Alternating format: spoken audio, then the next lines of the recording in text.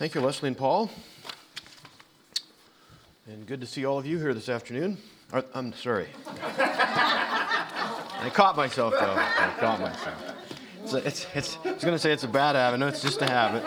It's just a habit. Good to be here. Good to be here. Let's take our Bibles. I almost said it again. This morning, Mark chapter 10, as we continue on in Jesus' disciple seminars, if you will. And this one was actually, what shall we say? It was brought about from the outside, an opportunity to teach. And this came from the Pharisees. But let's go to Mark chapter 10, and let's begin reading in verse 1. We'll read through verse 12. Mark chapter 10.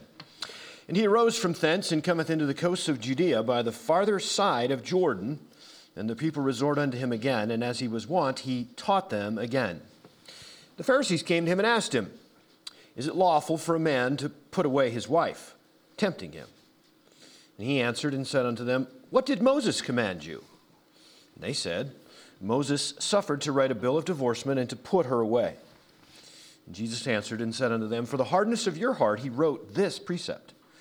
But from the beginning of creation God made them male and female. For this cause shall a man leave his father and mother and cleave to his wife. And they twain shall be one flesh, so when they are no more twain, but one flesh. What therefore God hath joined together, let not man put asunder. And in the house his disciples asked him again of the same matter. And he saith unto them, Whosoever shall put away his wife and marry another, committeth adultery against her. And if a woman put away her husband, and shall be married to another, she committeth adultery. And may God add a special blessing reading of his word, and let us just pause for prayer to begin our study together. Father God, we come into your presence and enjoying yours with us. And Father, we're here to worship, to praise, to uplift your name. We thank you for today, a day that we can commemorate and to celebrate mothers. Thank you, Father, for making marriage and for mothers who they are. Father, today as we look at this passage of Scripture, we would ask that you would give us insight, that you would give us inspiration, that the Holy Spirit would take us where you want us to be. And Father, that we would be open to be changed, to be made better as we glorify you. And Father, we ask for your special attention that the Spirit would solely be our teacher today. We thank you for those that are here today. We would ask specifically for them and their lives, their families, that you would give them direction, that you'd help them in their journey along life's way, giving them strength and encouragement that comes from you yourself. Father, now, guide our thoughts. May your words be ever resonant within our hearts. Father, if anything said that is not beneficial, is not from you, that it would quickly evaporate from our minds. Now we go to you, go to the Word, go to the Scriptures, asking the Spirit to guide us. In Christ's name, amen. Well, if we've been several weeks now kind of going through Jesus' transfer, if you will, or change in the ministry.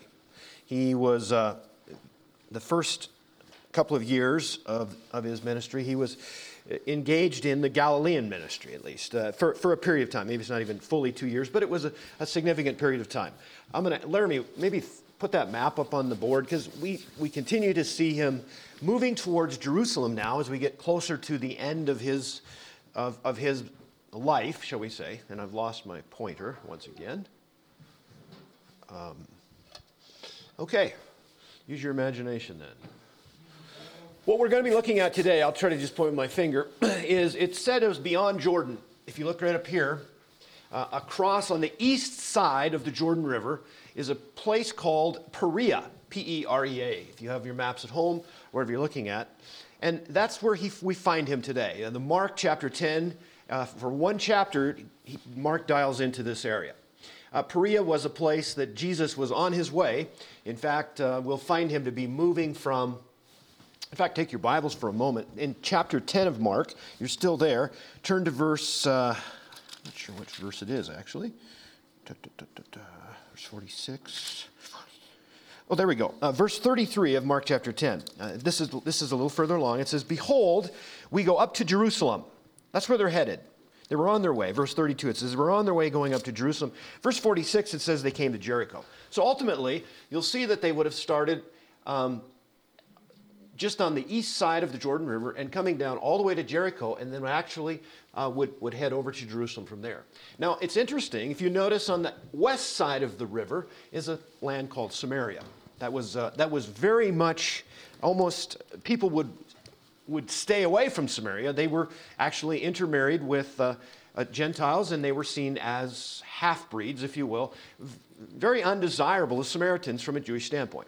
In fact, those that would have come out of Galilee, which again you see that north of the Sea of Galilee, Jesus spent a lot of his life, the work of the ministry in Galilee, and they actually would have come on the east side of the Jordan to go to Jerusalem. And I'm talking they as being Jews from Galilee. Why was that? Well, they didn't want to go through Samaria. Why would they be going to Jerusalem right now? Everybody's headed to Jerusalem for the Passover. This is upcoming. Jesus is going to be the Passover lamb. He's taking this direction. Now, the interesting part is this whole, the context is super important of this questioning being asked. These Pharisees took this opportunity to be here to ask this question. I mean, again, Jesus is using it. There's crowds around.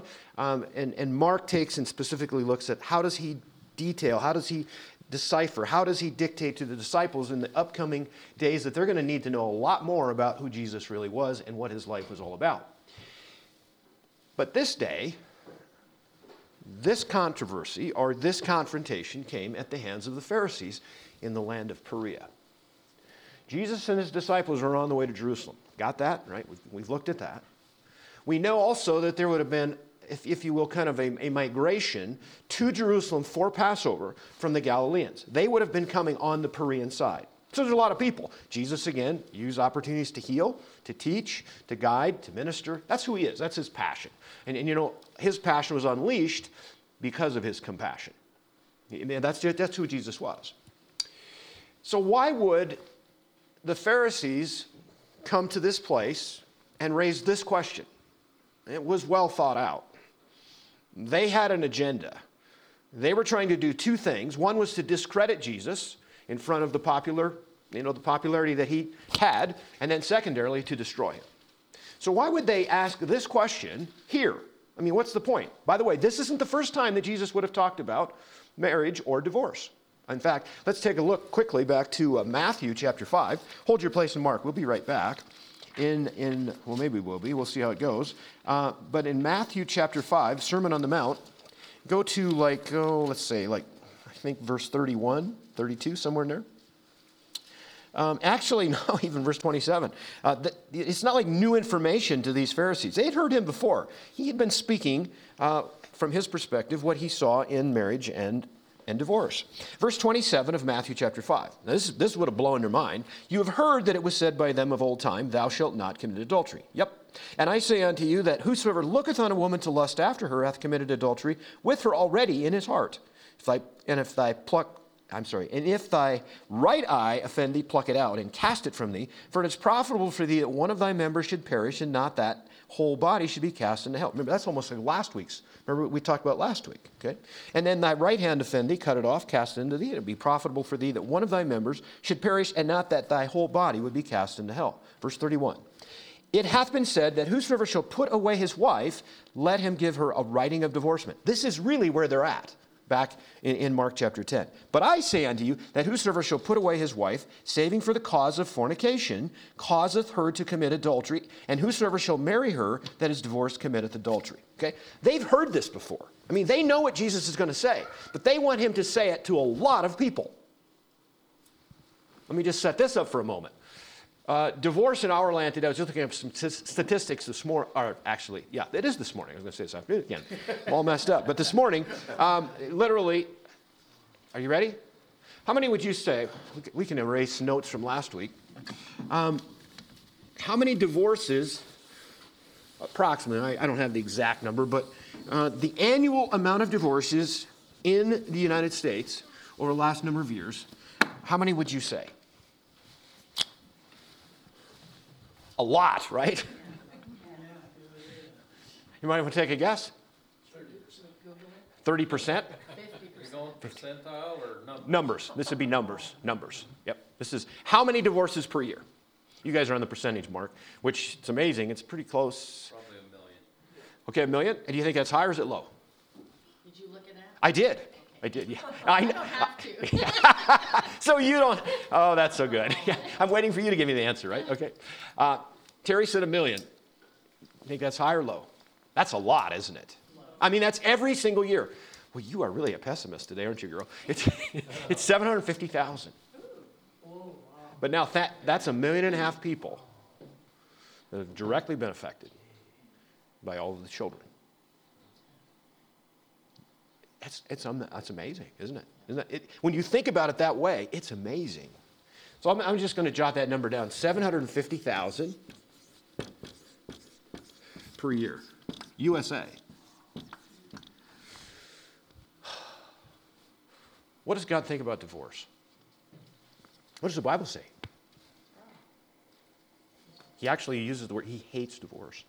Malachi chapter 2. You might write those in your notes. I think we're going to come back to that, but Malachi chapter 2, verses 13 to 16, that's the last book in the Old Testament.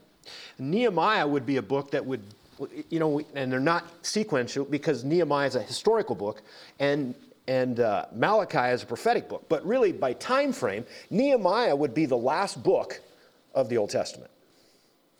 And if you go through the book of Nehemiah, actually, Malachi is talking about them coming back from Babylon.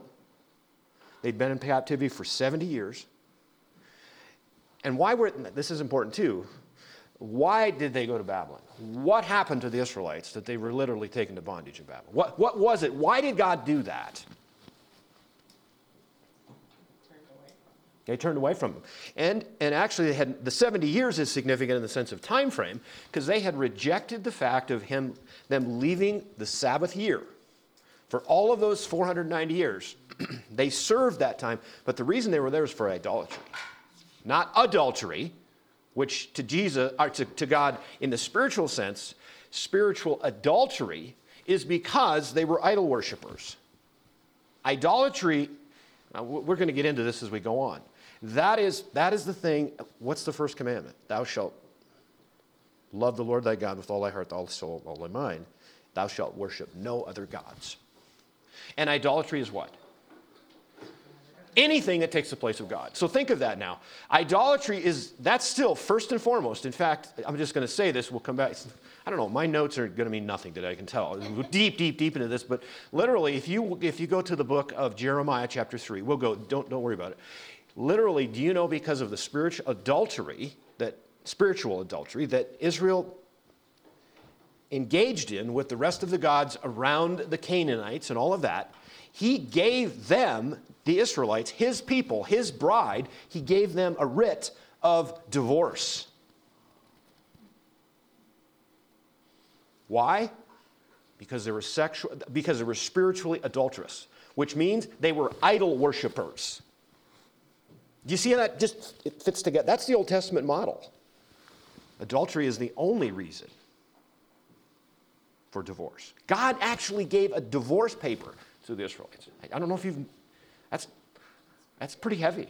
That's really pretty. But I'm getting way out in front of myself. That's never happened before, right? Yeah. So where did I have you? Where were we at just now? Oh, Matthew chapter 5, right? This is not even, let's come back. Let's get our context. Got to get context. Okay, so here we have the Pharisees, and they're going to try to trick Jesus. It says it right there. They're going to tempt him. They're going to try to trap him. And they're in the land of Perea. And they want to take and discredit him with the people. Now let's talk about divorce. This is in the United States. That's how I got there, 750,000 per year. I don't know how many divorces there were in the land of Israel, but it was a lot. Even though in Malachi chapter 2, verse 16, it says God hates divorce. That's the words that are used. God hates divorce. 400 years took place from Malachi to Mark 10. 400 years. And you know those rabbis, the Jewish religious leaders, were rabid, R-A-B-I-D, rabid for divorce. You could divorce a woman for any reason. Literally any reason. If she burned your food, said a bad comment about your mother-in-law, if she actually, are you ready for this? She was actually twirling and her dress came up and they saw her ankles. You could divorce her for that. So what does that tell us? They wanted any excuse, any reason to get rid of her. You can get another one. What do we call that in the United States? A no-fault divorce. No reason. Any reason will work. Any reason will do.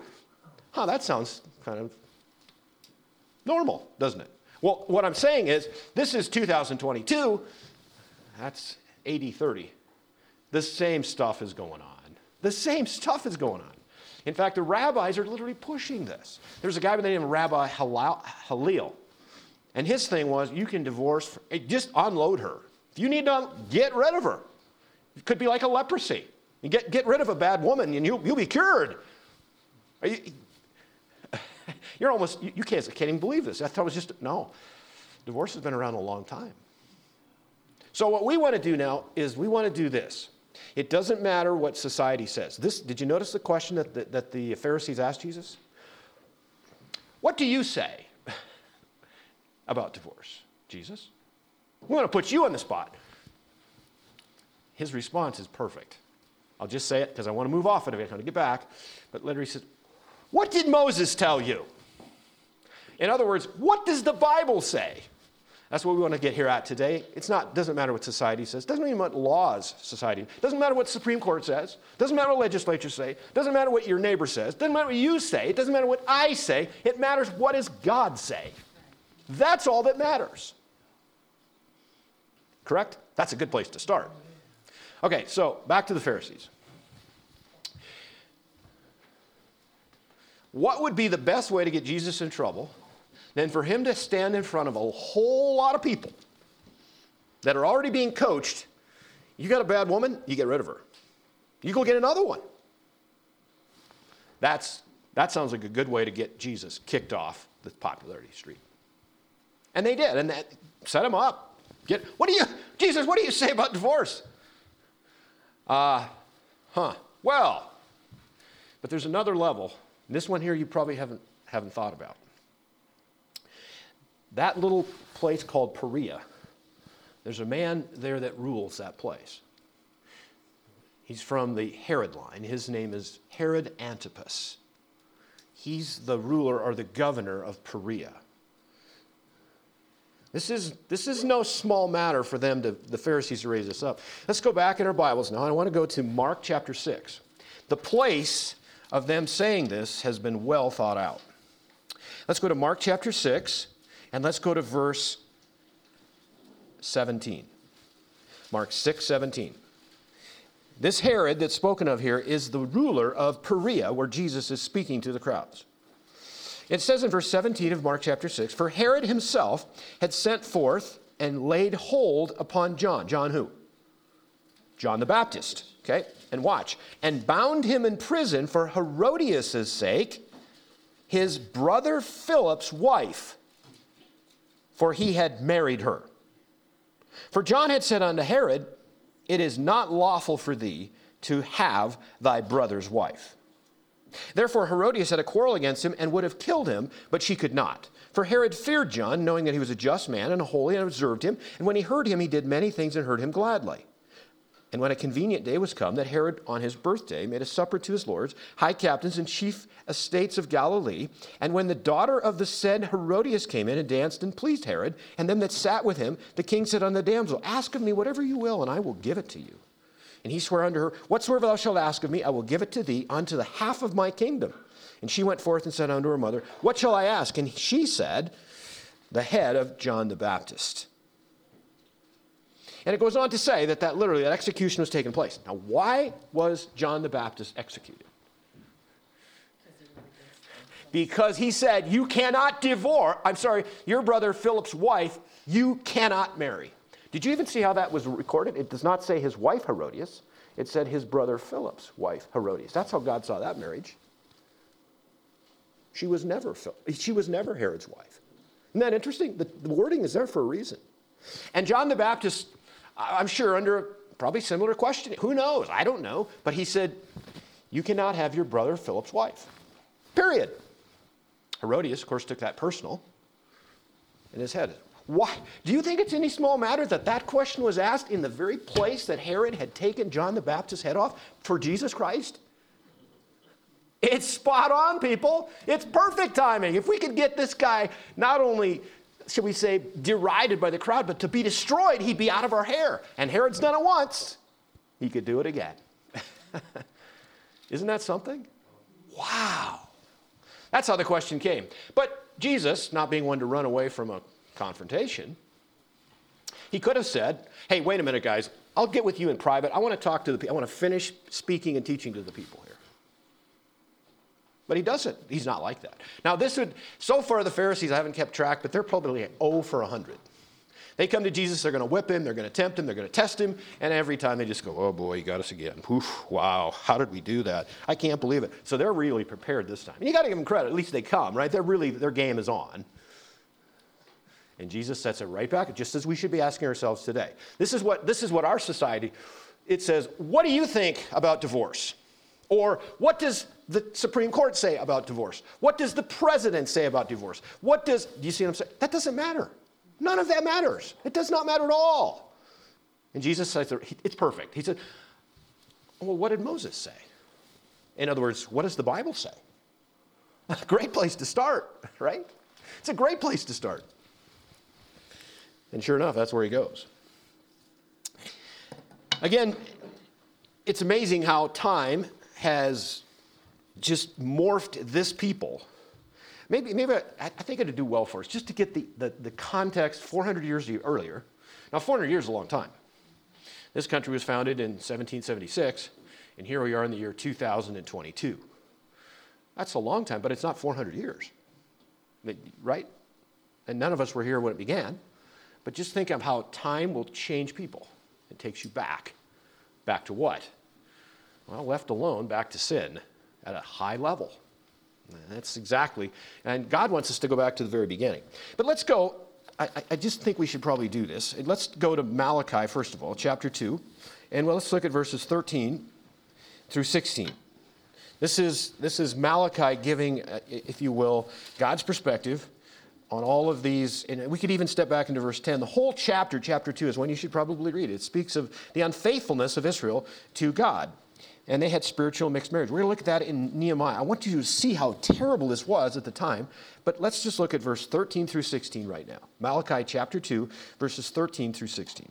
And this have you done again, covering the altar of the Lord with tears, with weeping, with crying out, insomuch that he regardeth not the offering anymore, or receiveth it with goodwill at your hand. In other words, they're offering, and Lord, you're not even receiving our stuff. And yet you say, wherefore? Verse 14. Because the Lord hath been witness between you and the wife of thy youth, against whom you have dealt treacherously. Yet is she thy companion and the wife of thy covenant? And did not he make one? Yet had he the residue of the Spirit? And wherefore one? That he might seek a godly seed. Therefore take heed to your spirit. In other words, guard your heart. And let none deal treacherously against the wife of his youth. For the Lord, the God of Israel, saith that he hateth putting away. You know, he hates divorce. For one covereth violence with his garment, saith the Lord of hosts. Therefore take heed to your spirit. Guard your heart, that you deal not treacherously. That's being mentioned in Malachi. And let's see the reality of this. Back to Nehemiah. Find that little book, Nehemiah. See if you can find Nehemiah for a moment. Nehemiah, chapter 13. Nehemiah chapter 13. What they've done, and as you're turning there, now let's just get the timing of this. So they've left Babylon probably about 536 BC, and there were several different movements of that migrating back to Israel. But they came back to the land, and over the course of 20 years, they would have rebuilt Jerusalem and the temple. Now, it was not the Solomonic temple to its grandeur and splendor and majesty, but it was still a temple, and Jerusalem was still there. It was kind of like getting back to your roots, if you will, okay? And then 100 years after that, and it was like, oh, religion was just a ritual. We just do what we want to do, however we want to do it, whenever we want to do it, how we want to do it, okay? So what they'd done, literally, is had divorced their wives, their Jewish wives, and had married Gentile, idolatrous women. Let's just start in chapter 13, again, for your own reading. Where should I start? Let's start in verse 23. This is toward the end of this chapter. This would be absolutely spot on the time frame of which Malachi had just said God hates divorce. In those days, verse 23, Nehemiah chapter 13, in those days also saw I Jews that had married wives of Ashdod, of Ammon, and of Moab. Verse 23, Nehemiah chapter 13. And their children spake half in the speech of Ashdod, and could not speak in the Jews' languages, but according to the language of each people. And I contended with them, and cursed them, and smote certain of them, and plucked out their hair. Oh, now that's pastoral support, right? Whoa. and made them swear by God, saying, you shall not give your daughters unto their sons, nor take your daughters unto their sons, or for yourselves. Did not Solomon, king of Israel, sin by these things? Yet among many nations was there no king like him, who was beloved of his God, and God made him king over all Israel. Nevertheless, even him did outlandish women cause to sin. Shall we then hearken unto you to do all this great evil, to transgress against our God and marrying strange wives? And he goes on. That's what had taken place. They were literally... what was going to happen here is the very thing he had urged them not to intermarry into these Gentile, godless pagan nations, because they would take their hearts, Israel, and take them away from God. Did it work? Absolutely. Solomon, that's the smartest fool that ever walked this earth. Sounds weird, doesn't it? But it was. He knew what was right, but he chose not to obey the one thing that really, literally took his heart away. And in, what's that proverb? Is it Proverbs 6:23? Remember the one, guard your heart, for out of it come the issues of life? That same word that we found that we just read in Malachi, it's the same thing. Guard your heart. Guard your heart. Guard your heart. That's taken place 400 years before today. Nehemiah took some pretty strong measures. Now, 400 years later, it's probably worse than it was. I don't even see anything wrong with it. Do whatever you want to do. Now, I want to be careful now that it seems as such in this culture, in this society, that in Israel on this day, the men were much more likely to divorce their wife than the wife to divorce her husband, just because of the way the hierarchy was within. A woman did not have as much, I don't even know if I want to use the word power, but it was the sense of, it was different. There was, particularly in the Jewish religious leaders, they had more power, more over-the-top kind of anarchy than anyone else. And they were the ones that were actually promoting this lifestyle. I mean, think of it. You come home one night, oh boy, oh boy, oh boy. I was hoping better, but you burned the spaghetti, so you're out of here. I want to get another wife. I mean, it sounds ridiculous, but that's exactly what they were doing. So be careful. No.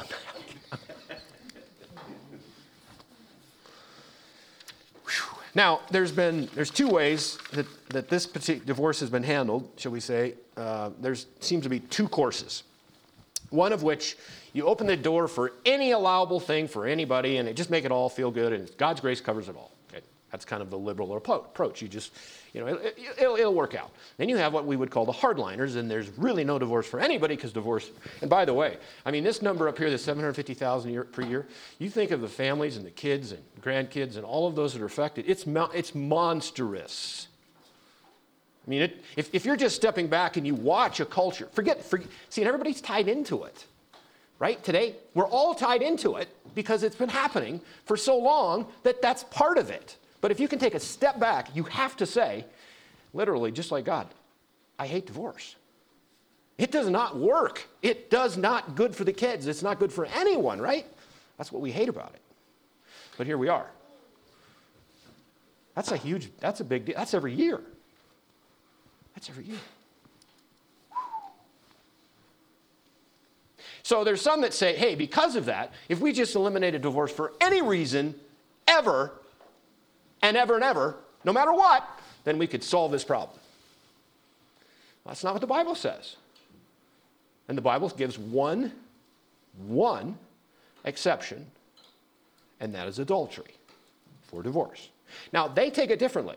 Let's start to slip back into the Pharisees' shoes, because now we can't even get there. We want to look at God's perspective first. So Jesus says what? Let's go back to Mark. On your way back, turn to Matthew chapter 19.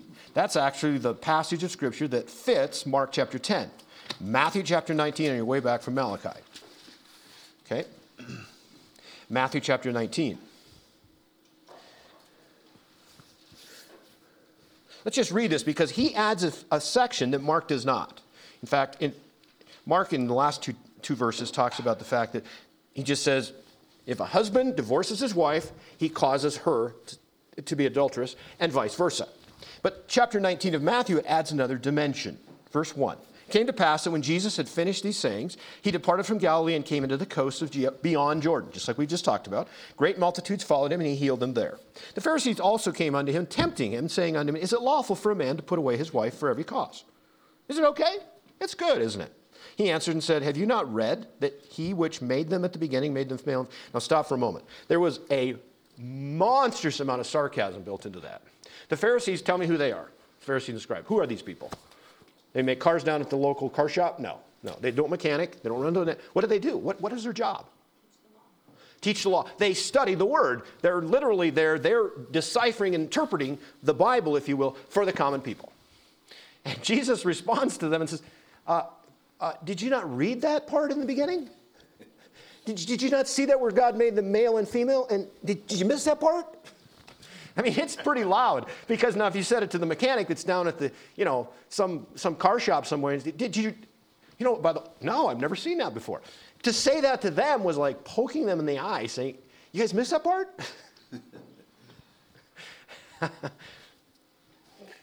But he gets right after it. That he which made them at the beginning made them male and female, and said, for this cause shall a man leave father and mother, and shall cleave to his wife, and they two, the twain, shall be one flesh. Wherefore they are no more two, but one. What therefore God hath joined together, let no man put asunder. Okay? So he's starting it from God's perspective. They've said that any reason at all, even as much as, you name it, you could do it. So he goes back to the beginning. And he starts in Genesis. So that's where we need to go.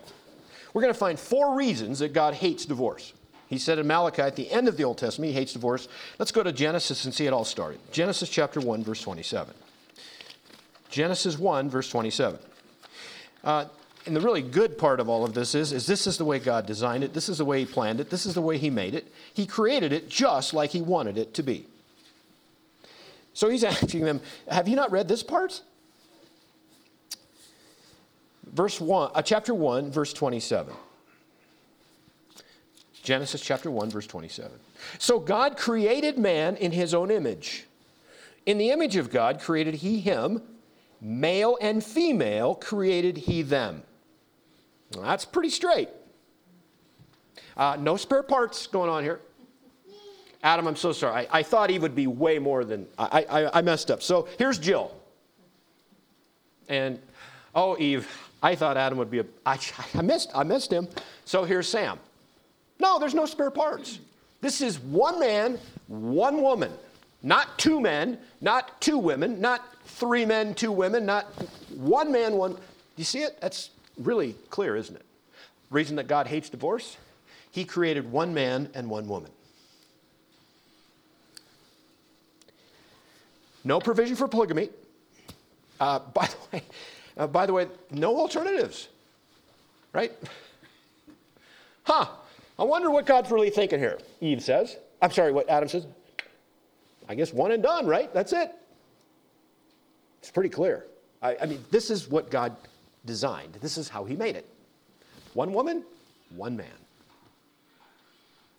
Is that hard to comprehend? We're having trouble with that in America today. We can't get that. We can't get it, can we? It doesn't work. We can't even figure out which bathroom to go in right now. What's happened? We need to start back at the beginning. Isn't that kind of when we really get messed up? And if you're ever just the more you do, the more you dig, the more stop shoveling. Stop for a moment. Just go back and start over. Rethink. Get it right.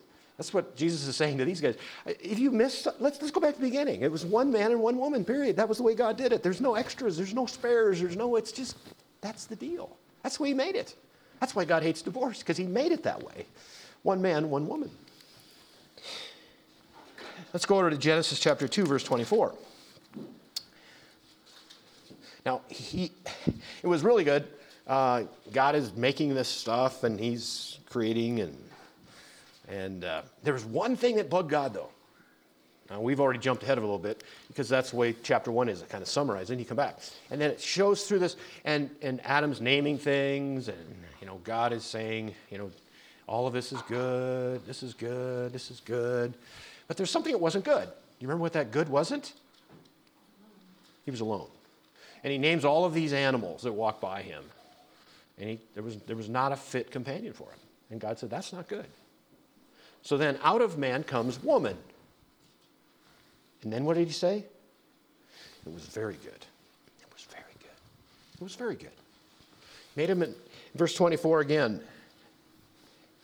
Therefore shall a man leave his father and his mother and shall cleave unto his wife, and they shall be one flesh. First reason God hates divorce is because it is, by his design, one man and one woman. The secondarily is the strength of that union. It's to leave his father and mother. Just as Cain, when he would have left his father and mother, it was a new relationship. He was to leave them, and the word in the King James is cleave. But the word that I even like better is glue. I mean, to be glued to your wife. The strength in that unison is amazing. That's the way God designed it. As you leave the relationship of your father and mother, you literally are joined, cleaved, glued together. It's the second reason that God hates divorce is when that bond is attempted to be broken. To cling to your wife. No trial runs, and then it's pursuing hard after. I mean, you're pursuing hard after the interests of the other person. And in Ephesians chapter 5, in chapter 4, we'll probably talk about we'll look at that later on in this series, but everything that's there that is lined out by Paul to protect, to guide, to stimulate, to fulfill, to blossom a marriage is what's missing when divorce is in place. And think of it, this all became, when Adam and Eve sinned, guess what happened? Two selves became married. And ever since then, there's been selves married. And it's hard, isn't it?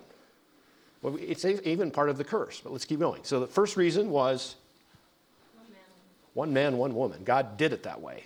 Didn't make a whole bunch and then say, why don't you guys figure that out? You know, he could have started that way. Let's be honest. And sometimes the obvious, sometimes we miss that. He said, you know what? I'm going to get them started. I'm going to put 20,000 people. We'll just go with 10,000 of each and we'll just let them work it out. I think we got off to a really bad start. Right? So he says, let's line it out. Let's get them right on board with the pattern, just right out of the box. That's what Jesus is getting at. Did you guys not see that at the beginning? God didn't make a bunch. He made two. One man, one woman. That's why I don't like divorce, because I made it that way. And then they became one union. Glued together. Don't you like that? I like that. Glued together. You know, like some of that super glue when it first came out, and you know, you put it between your fingers. Ooh. Nothing wrong here. Let's put it in water. Nothing. Remember? Did you guys do that? Or you didn't do? Oh yeah. And this is not going to work out, right? That's how marriage should be. It's going to work out because we're glued together. I don't think they have super glue in there, though. No, they didn't. That's right. Just think how good we should be, right? We should be good. In fact, this is actually fun. It just popped in my head now. The next time I do some marriage counseling, and we're going to, here's your super glue. Maybe I'll use it on the rings, right? Have the ring ceremony. Just a second. Here, let me put some, you ain't going to get that one off. But that's literally, see, behind it, we're laughing about it. You know what? That's exactly how God saw that marriage between Adam and Eve. To never be put asunder, to never be broken, to never have that even split. No, you see what I'm saying? That's what he meant. There's a third. In verse 8, let's go back. Hold your place in Genesis. We haven't been following our text. Hold one finger in Genesis. Let's go back to Mark chapter 10. Mark. Because he lines this out with these guys, with these Pharisees, as he's unfolding for them what really was at the beginning. Verse 6, we've already talked about it. He says, but from the beginning of creation, God made them male and female. We talked about that one. Verse 7, for this cause shall a man leave his father and mother and cleave to his wife. He needs to be glued to his wife. And then verse 8, and they twain, the two, shall be one flesh. So then they are no more two, but one flesh. Now, the absolute perfect combination of that is when you have a child. That is one that comes out of two. And that one is an indivisible number. You can't divide one. Right? If you do, you've splintered it. Again, you've destroyed it. You've destroyed the essence of the oneness that two come together that God created that way. I mean, these seem like really simple concepts, but they're really key component to us understanding really all about marriage. The one flesh. Indivisible. Insoluble. But then there's even one more that's probably even over the top of all of that. The fourth reason is, I went back to Genesis. Let's go back to Mark. You guys are probably there waiting for me. I'll be there in just a second. Mark chapter 10. And let's look at how Jesus describes the last part. Mark chapter 10, and let's look at verse 9. What therefore God hath joined together, let not man put asunder. That's the overall caption of God hating divorce, is the fact, I, God, put that together. Now, we're not talking about just two Christians coming together. Okay? There's two people that love Jesus Christ. They're born again. Yeah, that's fine. And that's the way the model should be. If you are a Christian, you should marry only another Christian. I mean, that's scriptural. That's not Larry. I don't make this stuff up. I want to know what God says, and that's what I want to follow.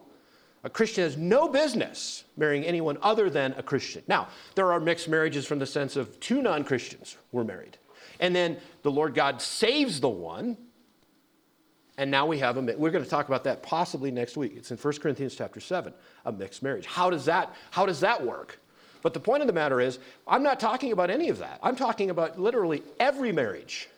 Every joining of a man and a woman, everyone that the two become one flesh, that is an act of God, Christian or unchristian. Marriage is a special act that God performs on Christians and non-Christians. It is literally an act of God. And to splinter that, to divorce that, that's a really big deal. You're actually saying, I don't like what God did here. Right? That's a common grace, if you will, and a child being born of that marriage. That's pretty special. That's a God thing. I know when I experienced the birth of our first son, and you're holding in your hands life, that's pretty, and you guys, we're smiling at it because it's pretty wild, isn't it? That's an act of God. Marriage is an act of God. I may be a little too emphatic right now, but those are the 4 reasons that God really hates divorce. Because divorce splits and distorts and destroys and disdains all of those 4 things. Now, he hasn't answered the question, right? Because these guys asked a really hard question that they thought they were going to literally just tear Jesus apart. And hopefully, the journalists from the Perean Times were there, and they could report this story to Herod, and maybe by tomorrow, he would put him in jail and then cut his head off the next week. That would be like a super big win. But Jesus uses an opportunity to teach. Let's go back to Mark, and let's go to the next situation that arises. He unfolds for them the reasons that God hates divorce. And then in Mark it says that in the house again. So now this is like the disciples have a time to ponder, right? What if you were the disciples and you heard that? Whoa. That is really different than what they're telling us. Like, really, why? Why would you want to get married to one woman if that's it? Right? That's kind of what's going through their head. Look at these 2 verses. We're going to say these and we're going to move on to another place. In the house, verse 10, his disciples asked him again of the same matter. Now, this is boiling around their mind. They're private now. That outside was a discourse between those and the Pharisees. And he saith unto them, whosoever shall put away his wife and marry another committeth adultery against her. And if a woman shall put away her husband and be married to another, she committeth adultery. Now let's go back to Matthew for a moment, and it's a little fuller context. It's the same event, same place, but it's just a little bit more robust in what took place. Matthew chapter 19. And we're going to pick up in verse 7 here because it adds another flavor. Matthew chapter 19, verse 7. Then they say unto him, this is the Pharisees, after he told them, this is why God hates divorce. This is what it's about. This is how God designed it. And they say, well, why did Moses then command to give a writing of divorcement and to put her away? If that's right, Jesus, then why did Moses command them to give a paper of divorcement and send her away? So why did he do that, smart guy? Now what's Jesus going to do? Well, let's see how he answers, and then we'll look at the passage that they were quoting. He said unto them, Moses, because of the hardness of your hearts, suffered or allowed you to put away your wives, but from the beginning it was not so. Now, what passage of Scripture could have they been thinking about, the Pharisees, saying that Moses commanded them? When they keep using that word, commanded them. Now, what do you get from this? So far, don't think about anything else right now. What do you think the inference is of what the Pharisees are suggesting to Jesus when they said, why did Moses command? Where's your mind go? 10 Commandments, and probably the sense of what was it that Moses commanded? Did he command them to divorce the wife? That's almost where you go with that, isn't it? The way it's pronounced, it's like, why did Moses command us then to give a letter of divorcement? What does that mean? It means exactly what they want it to mean. In other words, he commanded us to divorce someone. Well, let's find out if that's true. Let's go to Deuteronomy chapter 24, because this is the passage of Scripture that they would be referring back to. Deuteronomy chapter 24. Deuteronomy chapter 24. And let's let this run its course. Deuteronomy 24. We'll start in verse 1. There's 4 verses that are relating to this. Deuteronomy 24. We'll start in verse 1. And again, I'm going to say that word command. You look for the command here. When a man hath taken a wife and married her, and it come to pass that she find no favor in his eyes, because he hath found some uncleanness in her. Uncleanness. We'll talk about that in a moment. Then let him write her a bill of divorcement and give it in her hand and send her out of his house. Okay? Have you seen a commandment so far? No commandment, is there? This is stuff that happens, right? A man sees a girl, a woman, he marries her, then the word is an indecency. I don't know what you have in your versions that you're reading, an indecency or a shamefulness or an disrespectfulness. Okay? Now, some have said that uncleanness or all of that has to do with adultery. No. Here's what I want to make sure that you understand right now. Stop right now, okay? What happened if there was adultery in a marriage, according to the law? Okay, let's answer it then. Let's hold your place right here, and let's go back to Leviticus. Stay right here in Deuteronomy, because we're going to find this command. But let's go back and see what happens if adultery takes place in a marriage, according to God's law. Leviticus chapter 20. And if I'm thinking, Jeff, as you said, the 10 Commandments. What's the 7th one? Thou shalt not commit adultery. Okay? Now let's go to Leviticus. You're there, chapter 20, verse 10. Okay? And we're diving in, Leviticus chapter 20, verse 10. And the man that committeth adultery with another man's wife, even he that committeth adultery with his neighbor's wife, and the adulterer and the adulteress shall surely be put to death. Back in Deuteronomy chapter 24, make no question about this. When we talk about an indecency or a shamefulness or a disrespectful, it has nothing to do with adultery, because that's already been declared. If adultery is there, that person literally, by the course of the law, would be killed. Now that's serious. Now, the really good part, I'm going to just work with that for a moment, okay? So let's go back and find this command that the Pharisees are saying that Moses said. He said, why did he command us then to give a bill of divorcement and send her away? Why did he do that? Okay, we've read verse 1. Let's go back to verse 2. We got 3 left. Deuteronomy chapter 24, verse 2 now. When she is departed out of his house, verse 2, are you all there? Deuteronomy 24. She may go and be another man's wife, and if the latter husband hate her, and write her a bill of divorcement, and giveth it in her hand, and sendeth her out of his house, or if the latter husband die, which took her to be his wife. Stop. You see any commands so far? Nope. This is just things that happen. We have a man takes a wife because of, by the way, this is not an out, this is not an exception clause, but he's found some indecency, some lack of whatever it is, and he divorces her. Okay, that happens. He sends her away. She gets married to another man. He divorces her. Now, this is the command. Watch verse 4. Here it is. This is all that's really there. Verse 4. Her former husband, the first one, which sent her away, may not take her again to be his wife after she is defiled, for that is an abomination before the Lord, and thou shalt not cause the land to sin, which the Lord thy God giveth thee for an inheritance. What was Moses' command? That the first husband could not marry his wife if she had been married to another. That's the commandment, not the commandment to divorce her. See how they got that all messed up? Doesn't that make a big difference? You bet it does. Here's the deal. Adultery is not really a course of even understanding for divorce, because the divorce doesn't even take place because the person that commits adultery is dead. Right? Now, in God's mercy, particularly in the New Testament, when adultery took place, because of God's mercy, he did not kill them instantly.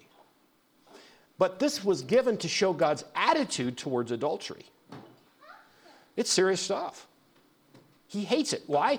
What's the 4 reasons that God hates divorce? Number 1 was? One man, one woman. One man and one woman. A female and male. Number 2? Glued together. They were glued together. Number 3? Indivisible. Excuse me? The 2 became one. One flesh out of 2 people. That child, I see children in the background. You know what? That child comes from 2 becoming 1. That 1 cannot be divided. And it's really cool when you think about it that way. And then number 4 was, it's a work of God. It's an act of God.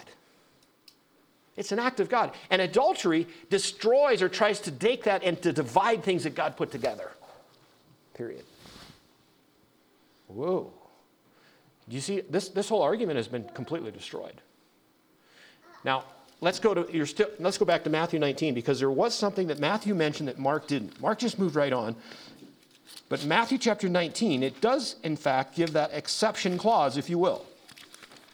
There is one. Matthew chapter 19. Let's again read now in verse 8 of chapter 19. Let's verse 7. Get the question, and we'll read it through. We've just discussed a lot of stuff. Verse 7, they say unto him, why did Moses then command to give a writing of divorcement and to put her away? What did we just find out now from Deuteronomy chapter 24? No. The commandment was, you cannot remarry your wife that has been married to another man that's been divorced. You cannot do that. Okay? That's the commandment. Verse 8. Moses, because of the hardness of your hearts, allowed you to put away your wives, but from the beginning it was not so. We already talked about that. Verse 9, and I say unto you, whosoever shall put away his wife, except it be for fornication, for a sexual sin, for adultery, shall marry another, committeth adultery, and whoso marrieth her, which is put away, doth commit adultery. Now, here's the disciples. Verse 10. We just read this back in Mark 10, but verse 10, his disciples said, if the case of the man be with his wife, it's not good to marry. We shouldn't be doing this. This sounds too tough. This is too hard. I wish some kids that are about 16 and 17 would think about that, right? There's a lot of things that I thought when I was 16 or 17, I'd like, oh boy, I got that wrong, right? Take some time, relax, read the Bible some more, right?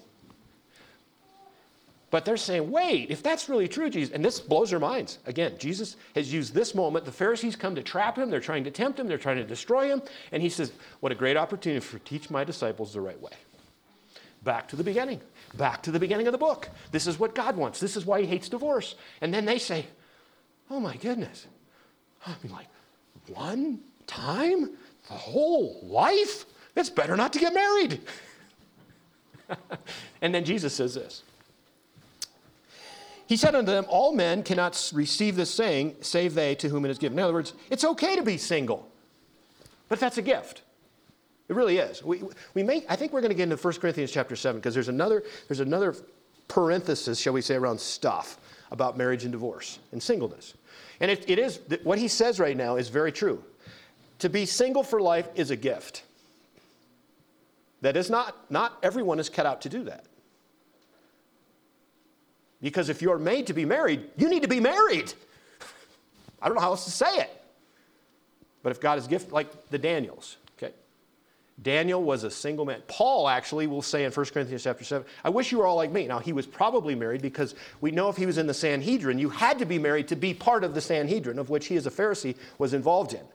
But at the time in which he wrote 1 Corinthians, he was not married. Whether he'd been widowed, we don't know exactly. But he said, I wish you would be like me in the sense of I can be focused on the Lord's work. Isn't that true? You'll find some single missionaries that are across what God has specifically, individualistically gave them the gift of singleness to be so focused, so in tune with what his work is, that it is their gift to be that person, right? I'm not that person. And a lot of people aren't. God made people to be married. Right? Man, this is good stuff. And the disciples, they're just, Woo. Wow, right?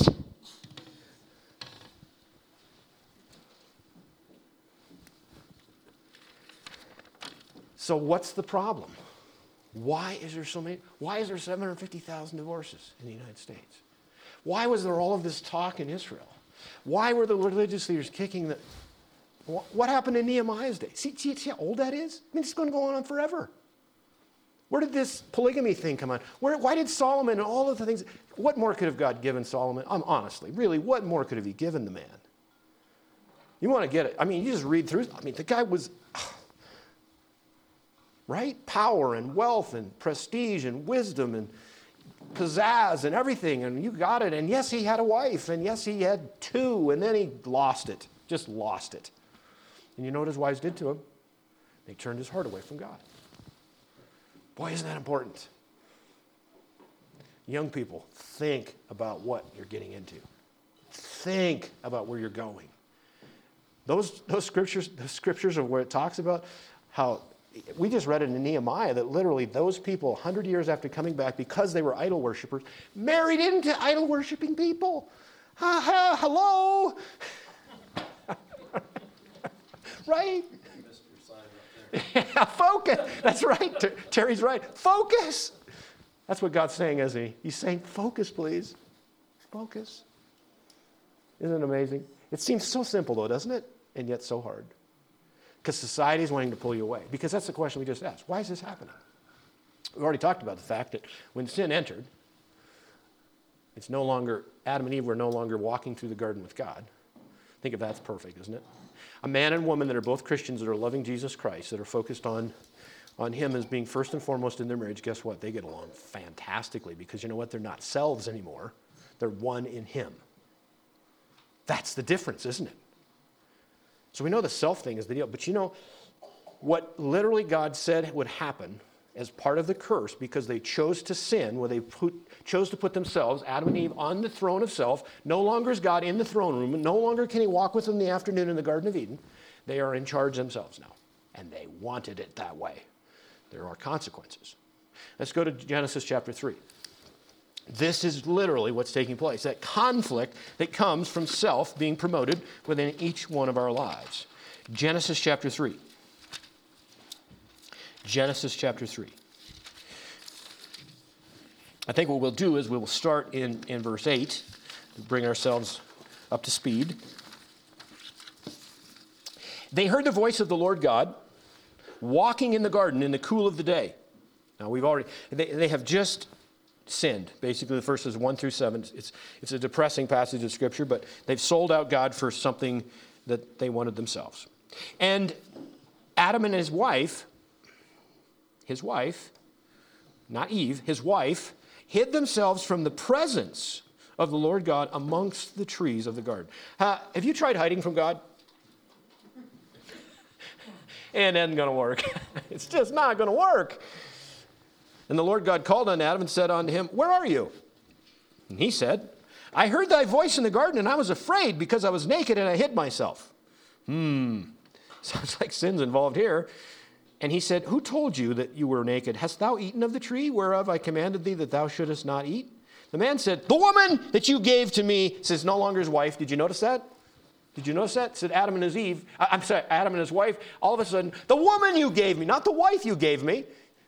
Did you see that? Just that subtle. By the way, God, it's all your fault. It's all your fault. Because if you wouldn't have given me that woman, the woman is the problem here. Boy, we've been using that one for a while, huh? She gave me of the tree, and I had to eat then because she gave it to me because she fixes dinner. The Lord God said unto the woman, "What is it that thou hast done?" The woman said, "The serpent. If you wouldn't have made that serpent, if you wouldn't have allowed him to be here and beguiled me, I did eat."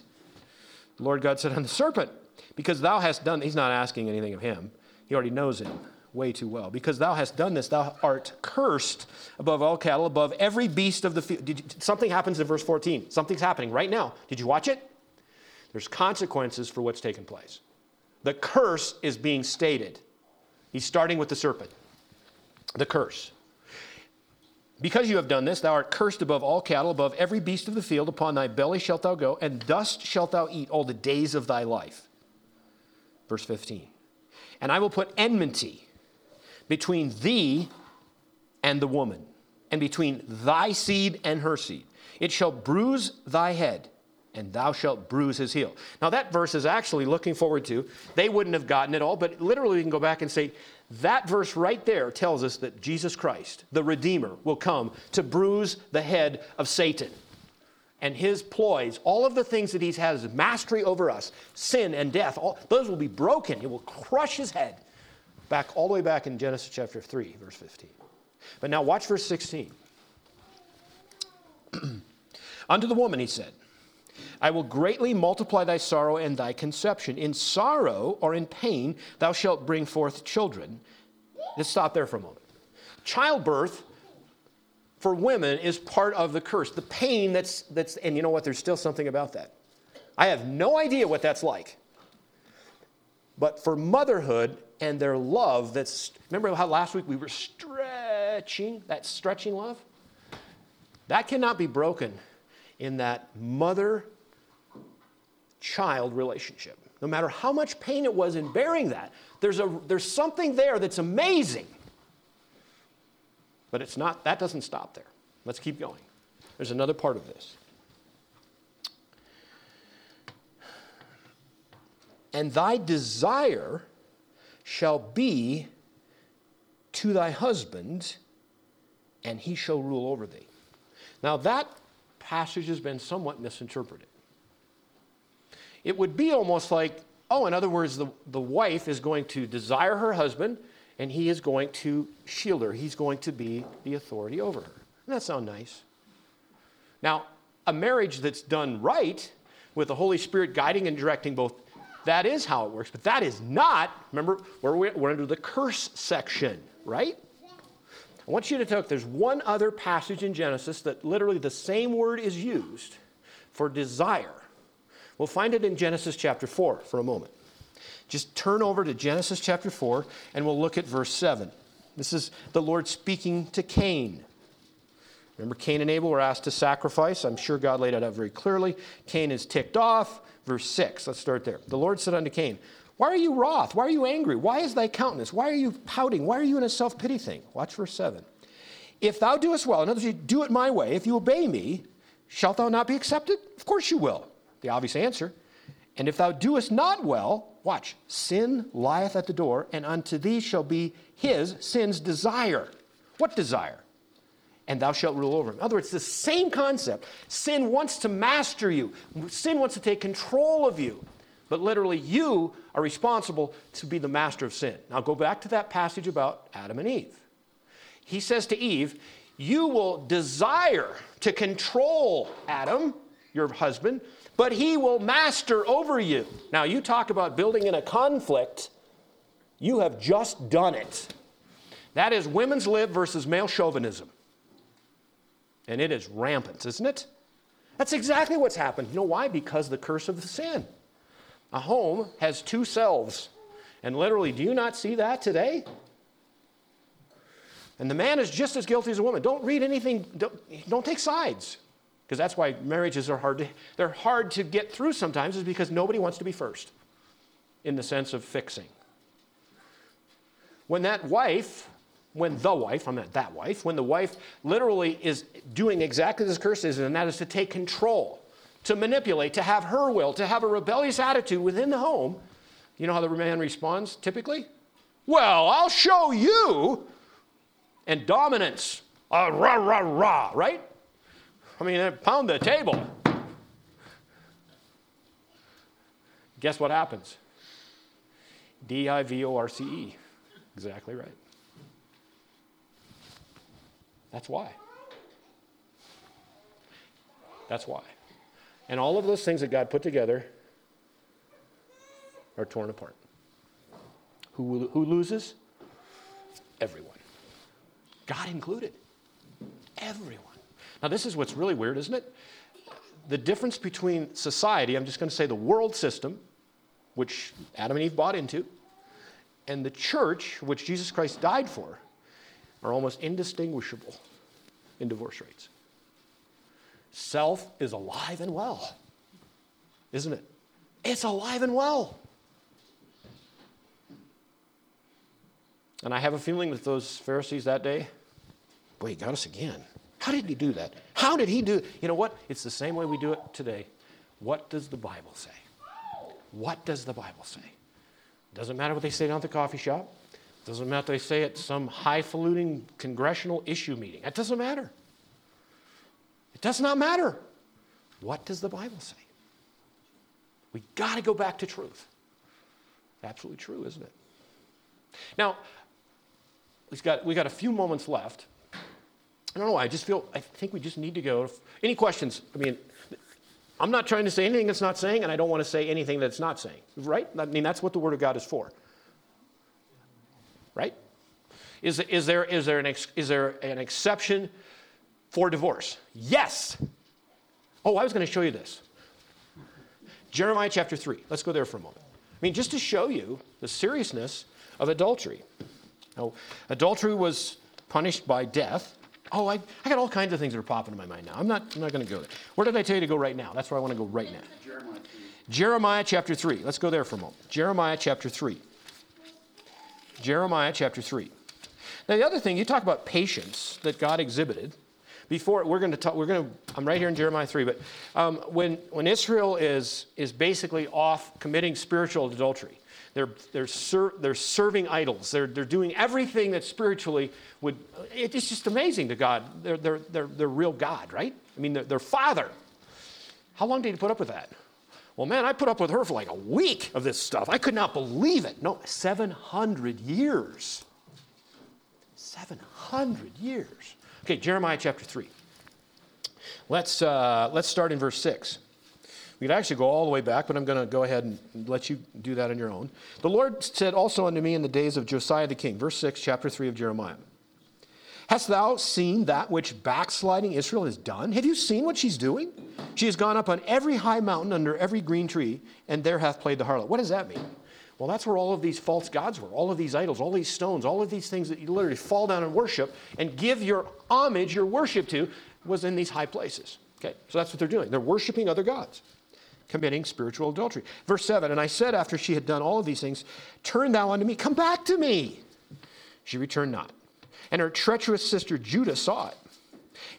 And I saw, when for all the causes whereby backsliding Israel committed adultery, I had put her away and given her a bill of, read it, divorce. Did you see that? God literally gave a bill or a writ of divorce to the nation Israel. And that was a divided kingdom at that point. We have Judah, which was mentioned, and you have Israel, which was the 10 tribes and the 2 tribes. That's how it was divided. In fact, I don't know if it'll show us there. No, it won't. But it doesn't matter. It would have been the northern kingdom. For 700 years, God basically put up with that. Judah just watched from the outside. That's their problem. No problem for us, right? Doesn't matter to us. God's not going to work with us that way. Yeah, he does. He's the same. God's the same yesterday and forever. Guess what? And remember what we said? That adultery by the law was execution. God brought in the Assyrians to deal with, after he divorced, if you will, the Assyrians. I'm sorry, I just gave it away. After he divorced the Israel portion of the northern kingdom, he brought in the Assyrians, and guess what? They smoked them. Do you know where those 10 tribes are today, Israel? Never came back. Now, I'm not going to say there's not others that would have been into Judea, even during Daniel, all of that, but that is gone. Do you see how God views adultery? It's a really big deal. But you know what? Mark this. He hates idolatry more than divorce. That passage right there shows us that. Idolatry that was the one thing that Israel did, and that's how God, every single time, that's it. I'm not going to deal with that. If you are worshiping the wrong God. Now, look, what did Adam and Eve do? They started serving themselves. Where's our points of trouble is when we want to do it our way. When we take anything and give worship to it rather than to God. That's idolatry. That could be anything. It could be fame. It could be power. It could be real estate. It could be cows. It could be, what you name it. Anything that takes the place of God. God hates that more than anything. Israel paid more price for that than anything else ever anywhere. Whew. Wow. Now, Just to show you again that divorce was allowed, from a righteous man's standpoint, where could we go? Give me an example. This is someone that was going to divorce his wife because of unfaithfulness. And he was described as a righteous man. Hosea?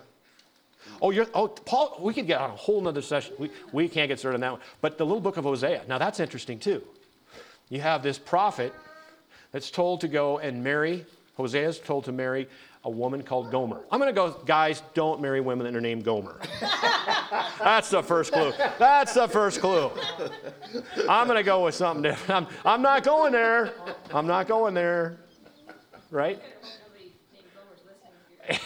I'm sure they are, but I'm going to change your name, girl. That's all I got to say, right?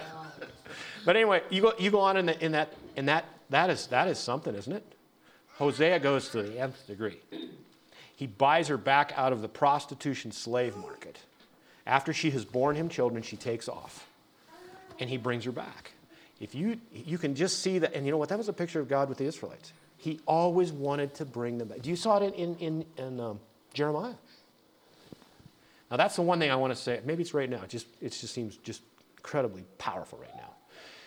Just because there is adultery in a marriage does not mean you have to divorce. When there's genuine repentance, where there's a stop to that lifestyle, and there's a seeking after God, there is no reason to divorce. That's a picture. Hosea is a picture of literally God's grace and power and mercy overriding a situation that is doomed. And yet, if there's repentance, penitence, and receiving and a stopping of that, it doesn't have to be that way. I want to be very clear to say that. Just because it's there doesn't mean that it has to be taken. That's very important. Again, it speaks of God's grace and mercy.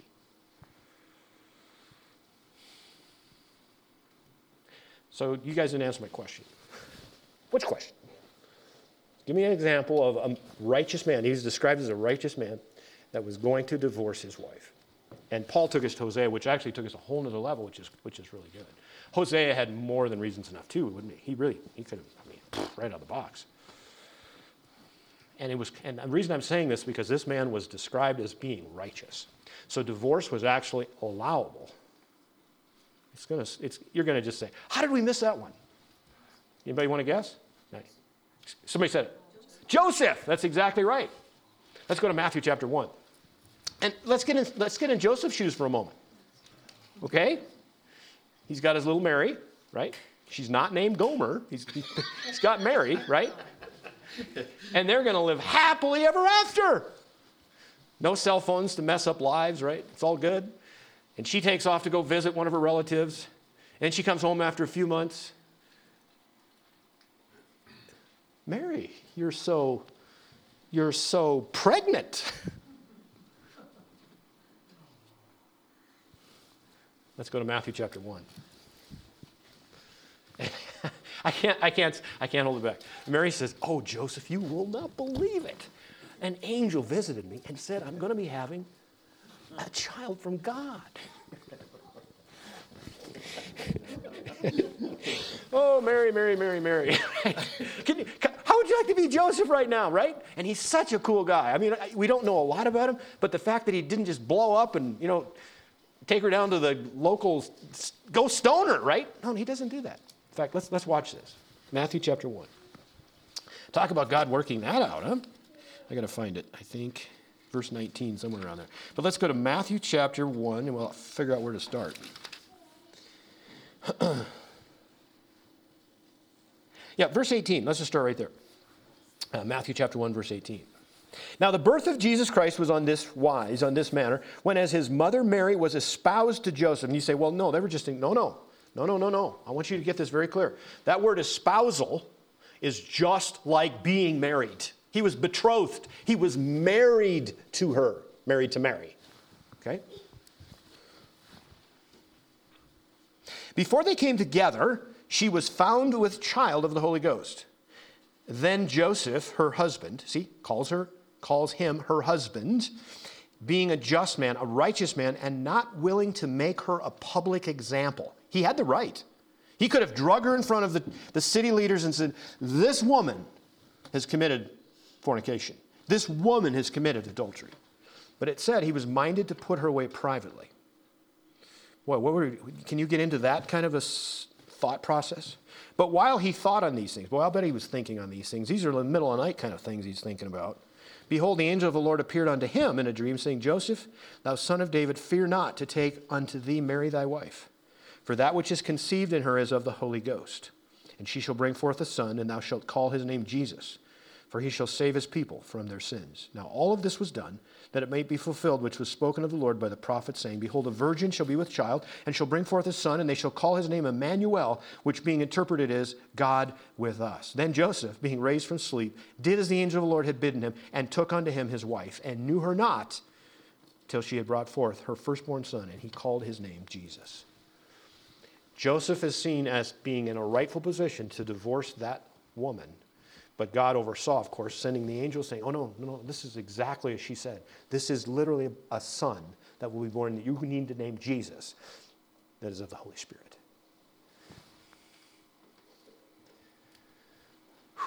I think our time is up.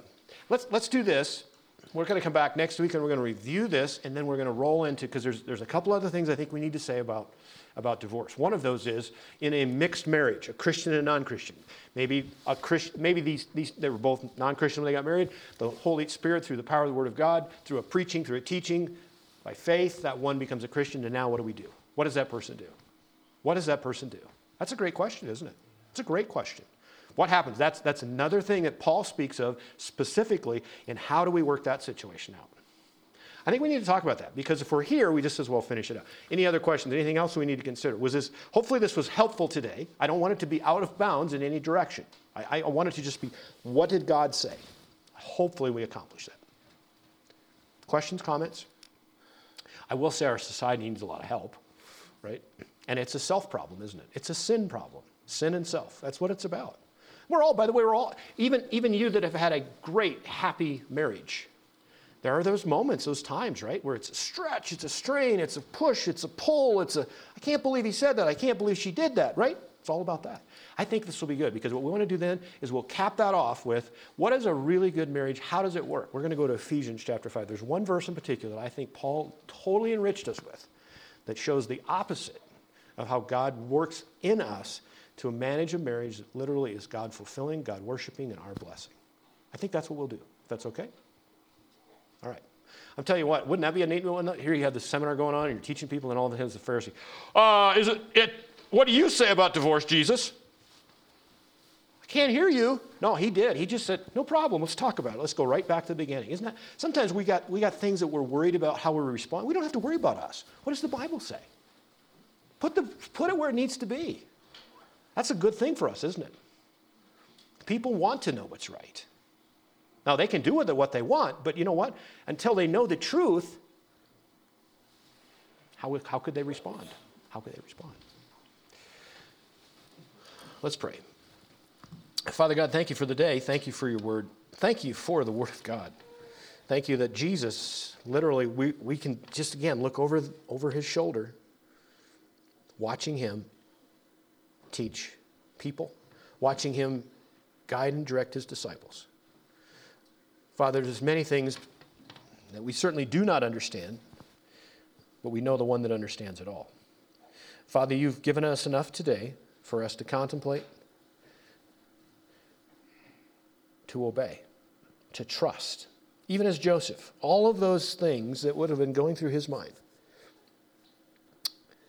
he still believed you. His faith was in a God that was above and beyond everything. This righteous man, Joseph, there would have had to have been moments where he was questioning, when he was thinking and wondering, and yet he responded each day just as he needed to, trusting you. Abram, as you took him, Father, from a foreign land, traveled many, many miles, you promised him descendants as the stars of the sky. For 25 years, he received none. And yet he believed you. Father, may that faith grow within us. That same faith, trusting a God that is the same yesterday, today, and forever. May that stretch us. May it exercise us. Father, I pray for our nation. I pray for our families. Particularly today, thank you for this day that we can celebrate our mothers. The mothers. Mothers, Father, what a blessing they are to each and every one of us. Father, our families are in trouble. Divorce is at an alarming rate. Even marriage itself is not being sought after anymore. We've lost the sanctity of marriage itself. It's easier to do it other ways. But Father, may we return to you. May we return to the back of the book. May we go to the truth. Father, there is all kinds of hurts, all kinds of challenges, all kinds of struggles today to children across this land whose fathers may be in prison. They may not even know who they are. Their mothers are struggling. Father, reach out to them. May we, as the church, put our arms out, seeking, working, helping, protecting everything that you love. Just last week in the passage of Scripture we were looking at, for you, or for Jesus Christ to have on his lap a little child. A little child. Your love, Father, is beyond measure. Take us, use us, bless us, Father, as we worship you. In Christ's name.